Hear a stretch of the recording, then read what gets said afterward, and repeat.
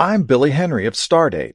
Stardate magazine celebrates its 50th anniversary this year, and we'd like to thank our many subscribers for keeping it going. And if you haven't subscribed yet, please check us out at stardate.org. Stardate, February 21st.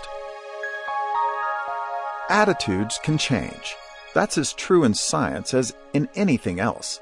Today, asteroids are considered some of the most interesting objects in the solar system, but that wasn't always the case.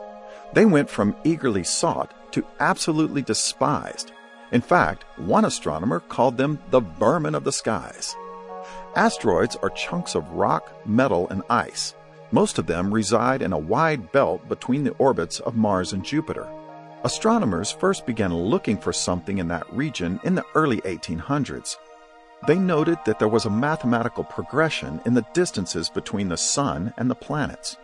But there was a gap in that sequence between Mars and Jupiter, so they launched a dedicated effort to find something.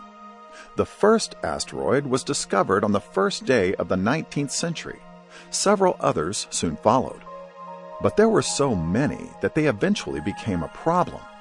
They streaked across photographs of the sky, ruining some of the pictures. That made them vermin. Today, though, asteroids are a lot more interesting. More than 1 million of them have been discovered. They're leftovers from the early solar system, so they hold clues to the formation of Earth and the other planets.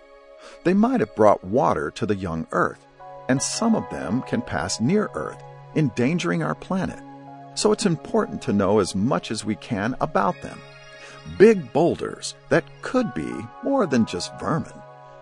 We have more skywatching tips, astronomy news, and much more about the universe in Stardate magazine. Details at stardate.org. For the McDonald Observatory, I'm Billy Henry.